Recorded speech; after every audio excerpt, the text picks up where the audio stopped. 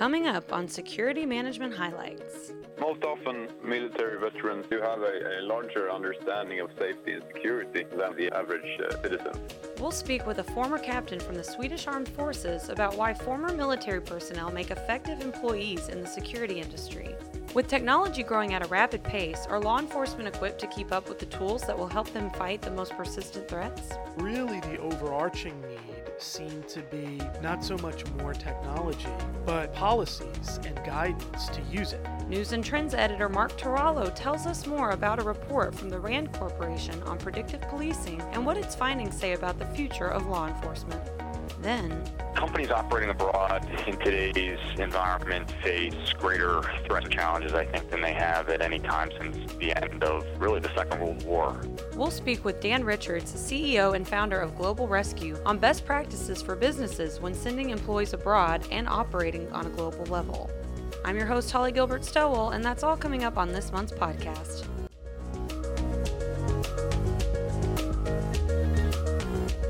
Security managers looking for hardworking employees who thrive in a team environment may not need look further than a military veteran. Andreas Popius, a course manager with the Swedish Civil Contingencies Agency, tells us more about his October feature story titled From Military Heroes to Security Assets. Hi, Andreas. Welcome to the podcast. Hi, Holly. Thanks for having me.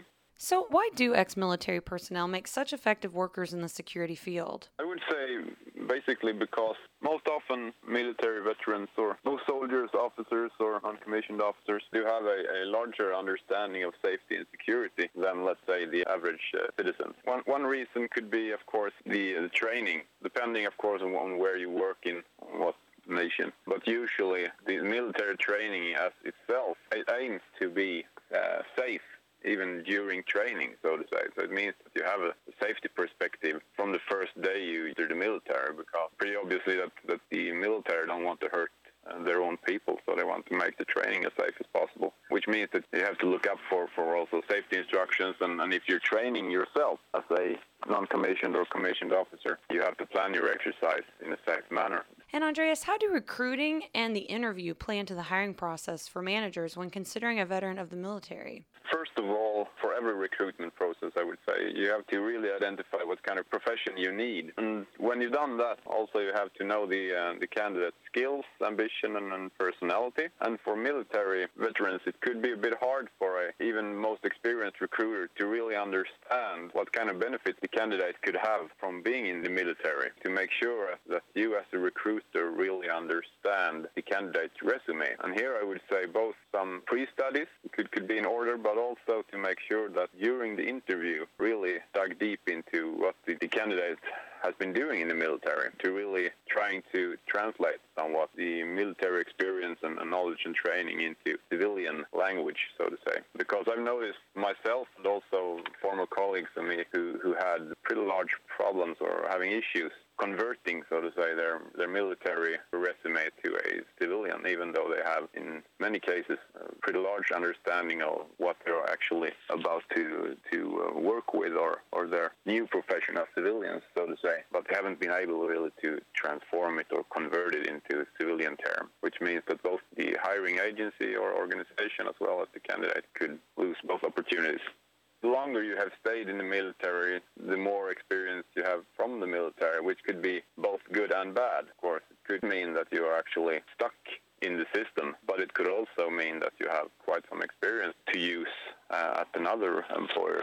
But also when you're younger, you have, of course, perhaps easier to adapt to a new environment.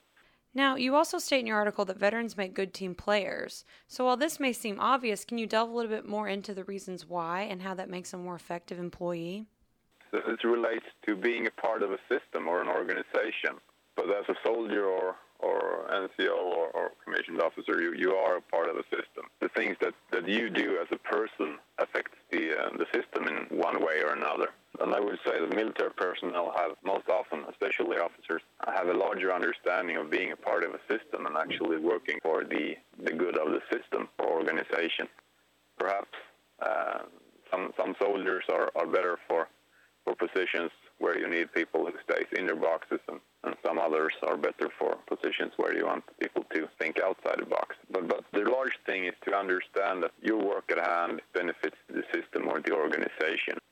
Finally, you point out that former military personnel may be affected by their past experiences in war zones and other issues that hiring managers might need to be sensitive to. Can you expound on that a little bit? I mean, it could be, of course, illnesses like post-traumatic stress disorder or depression or things like that. And if you have a personnel system or human resource organization, of course, they could help you with the more practical managing or handling of these issues. But most of it, I mean, it really starts off with people knowing or noticing someone being ill. But it also, in a good way, I would say, affects people in being a bit calmer. I mean, not getting stressed or too anxious about things that may be a problem, but if they don't. One example could be that if you have a problem in an organization, that could definitely affect the organization negatively, but no one will probably die. Then I've noticed that ex-vets are more calm in handling that situation than people who haven't really faced more danger or more serious problems. Thank you so much for being on the podcast today, Andreas. Thank you as well, Ollie.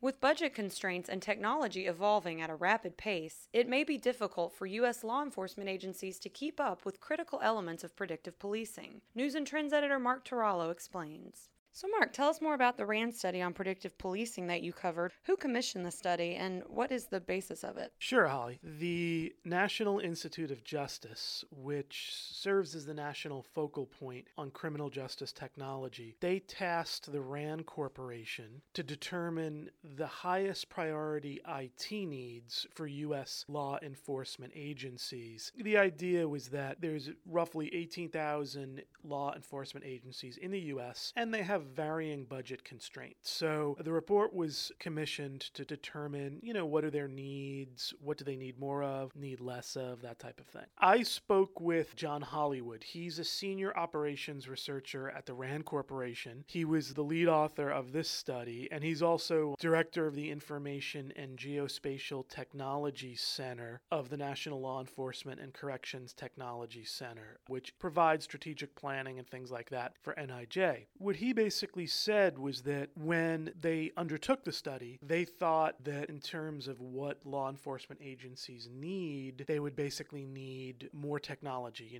different types of technologies, things that they weren't getting now. But he said really the overarching need seemed to be not so much more technology, because there's a lot out there now, but policies and guidance to use it, because you've got, especially in the last 10 years or so, all these new widgets, all these new software, hardware, IT tools, and it's still a little bit unclear how they should be used, what guidelines should they be used under. So there's a big need for policy, including things like evaluation of new tools, testing, things like that. How did they organize the report? So they have 3 findings that came out first, and 3 broad needs were found. One is a need to improve the enforcement community's knowledge of technology and practices. The second need was to improve the sharing and use of relevant information. And the third was a need to conduct what they call RDT&E, research, development, testing, and evaluation of different facets of the IT.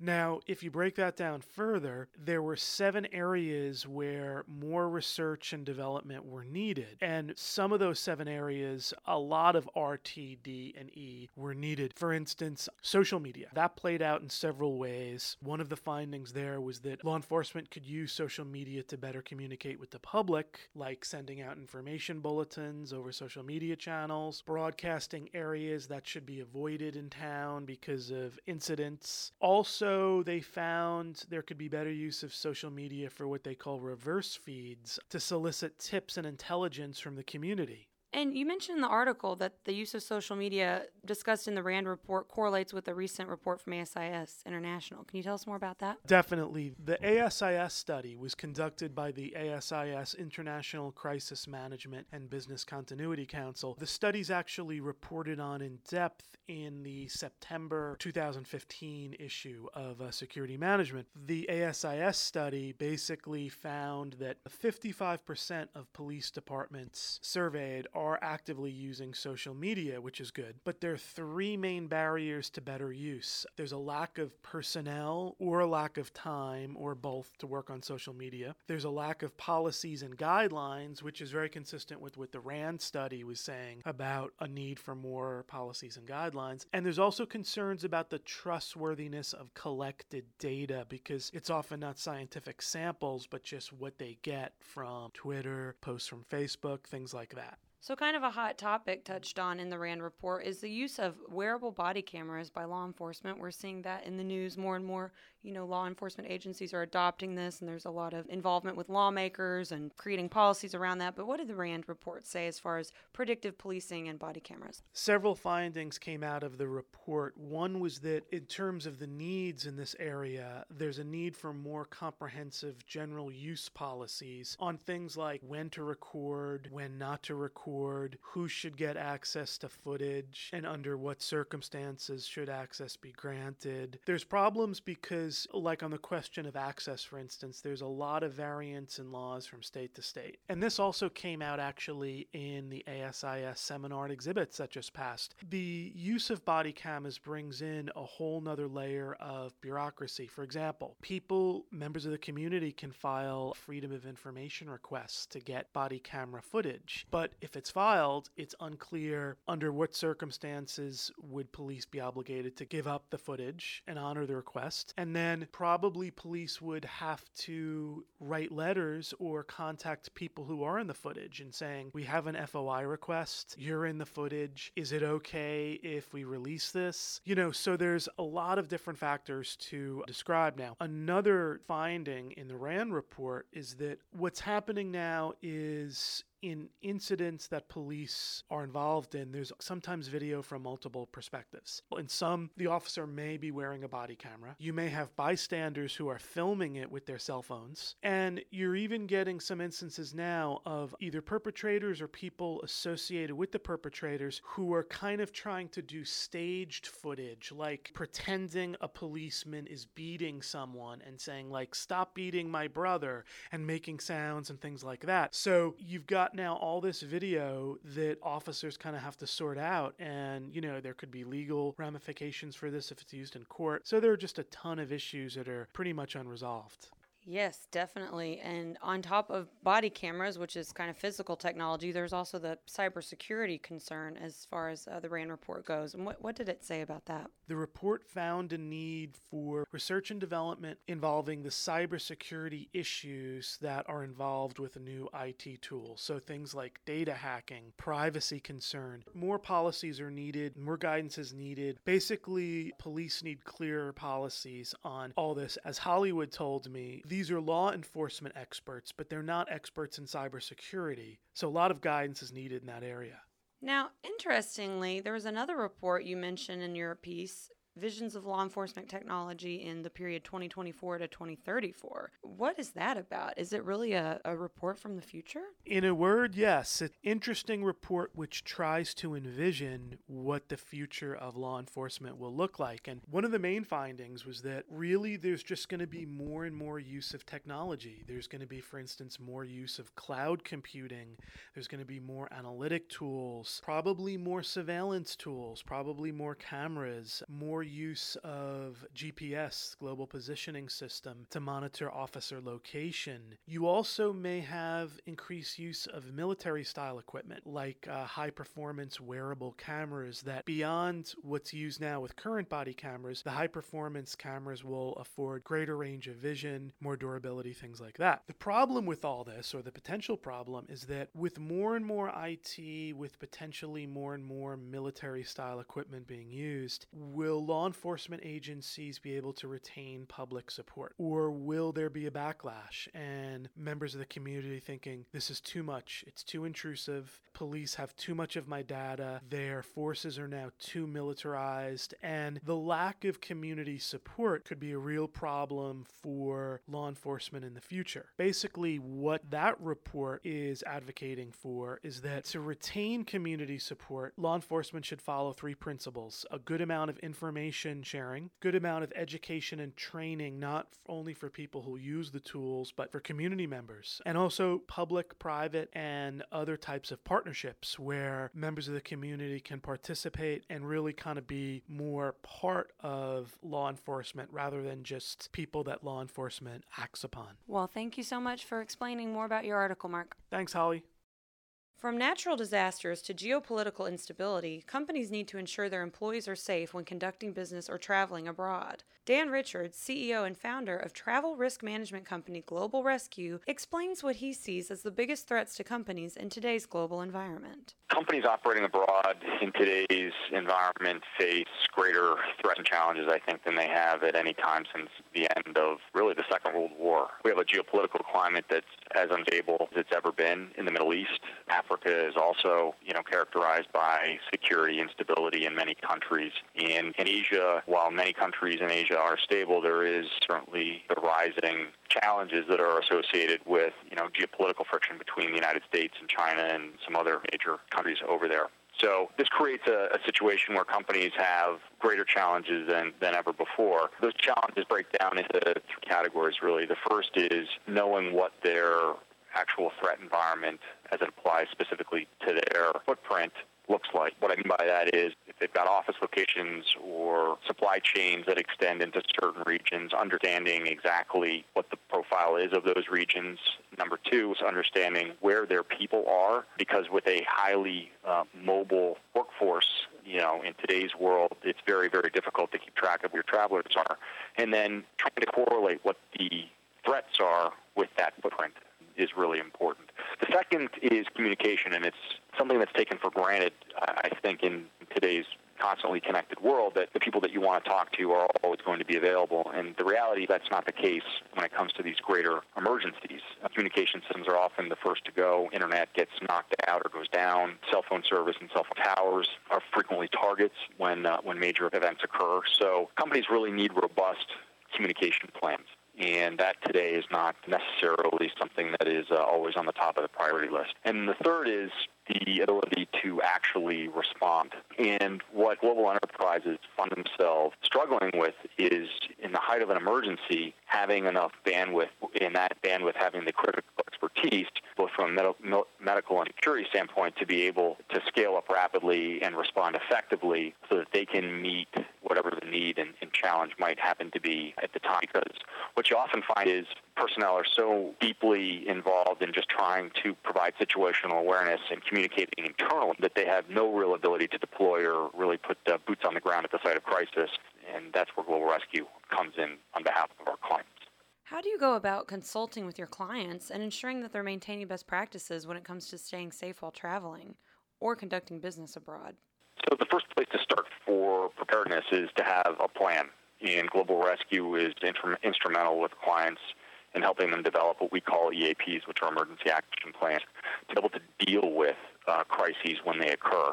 The first thing that every organization should have is the ability to know what that footprint is that I mentioned previously. And the only way to do that is by having a comprehensive risk management tool that you can rely on. And at Global Rescue, we've developed a service that we call our Grid Intelligence Service. And what it does is it keeps track of an enterprise's travelers, their assets, their supply chains, and allows them to see in real time where everything is in a geospatial environment and correlate what that footprint is with what's happening in the world, so that you can be concerned as a travel risk manager or a member of the security team or a crisis manager with those personnel and assets that might be in regions where there is a developing threat environment. And so understanding what your footprint is and having a tool that you can use to quickly assess what the potential risks are is incredibly important, because the best crisis is the crisis that doesn't happen because you're able to avoid that crisis. The second thing that we do is help our clients train their personnel to effectively respond. And while each crisis is different, there are always similarities that exist. And so over the last decade, we've developed a suite of tools and training services that our clients have used very, very effectively in environments like the Arab Spring or in the aftermath of the Japanese and Haitian earthquakes or during the Mumbai terrorist attacks to help keep their people safe, get them out of harm's way, and to communicate effectively within the organization. And then the third is to retain that ability to deploy when deployment resources are scarce. And so Global Rescue does deploy medical and security personnel to the site of crisis anywhere in the world. We have some of the most highly trained paramedics, physicians, and on the security side, former military, many special operations veterans who can deploy to these locations on behalf of our clients to make sure that those boots on the ground are instrumental in getting them out of harm's way. You mentioned the Arab Spring. Can you tell us a little bit more about that instance and how you helped your clients deal with that harrowing situation back in 2010? Yeah, so we had a number of clients who were impacted by the Arab Spring events, and as you'll recall, in 2010, the environment in Egypt went from relatively peaceful protesting to, on a Friday afternoon, violent confrontation in Tahrir Square. And so things changed very, very quickly, and the security situation on the ground changed very quickly. Those organizations that were clients that we were involved in evacuating, at least one of them actually had annually been engaged in drills that we had led for their personnel in Egypt, contemplating such an event as what occurred during the Arab Spring. And in that particular instance, instead of doing the drill, we actually executed the plan for real on the ground. And it went exactly as we had trained.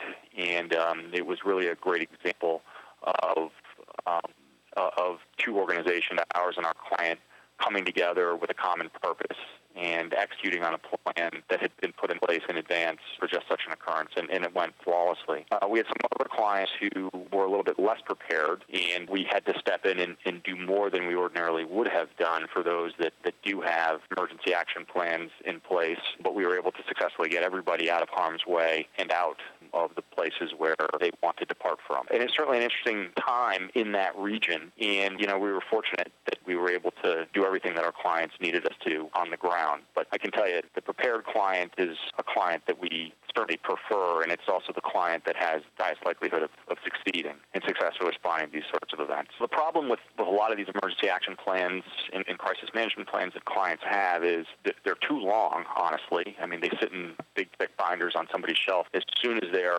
completed, they tend not to be pulled off the shelf ever again, and so they become outdated rather quickly. And what we help our clients do is we either write them from scratch, or we come in and help them operationalize what they've already got. And a lot of that operationalization actually has to do with slimming down the plans that they have, introducing key elements that will allow them to be successful and effective rapidly when these events occur, because often there isn't a lot of time. It's one of the most challenging parts of responding to a crisis is the compression of time. And we provide additional resources that actually allow them to execute. So you put all that together and you have something pretty powerful when crises do occur. Thanks so much for joining us, Dan. Holly, it's been my pleasure.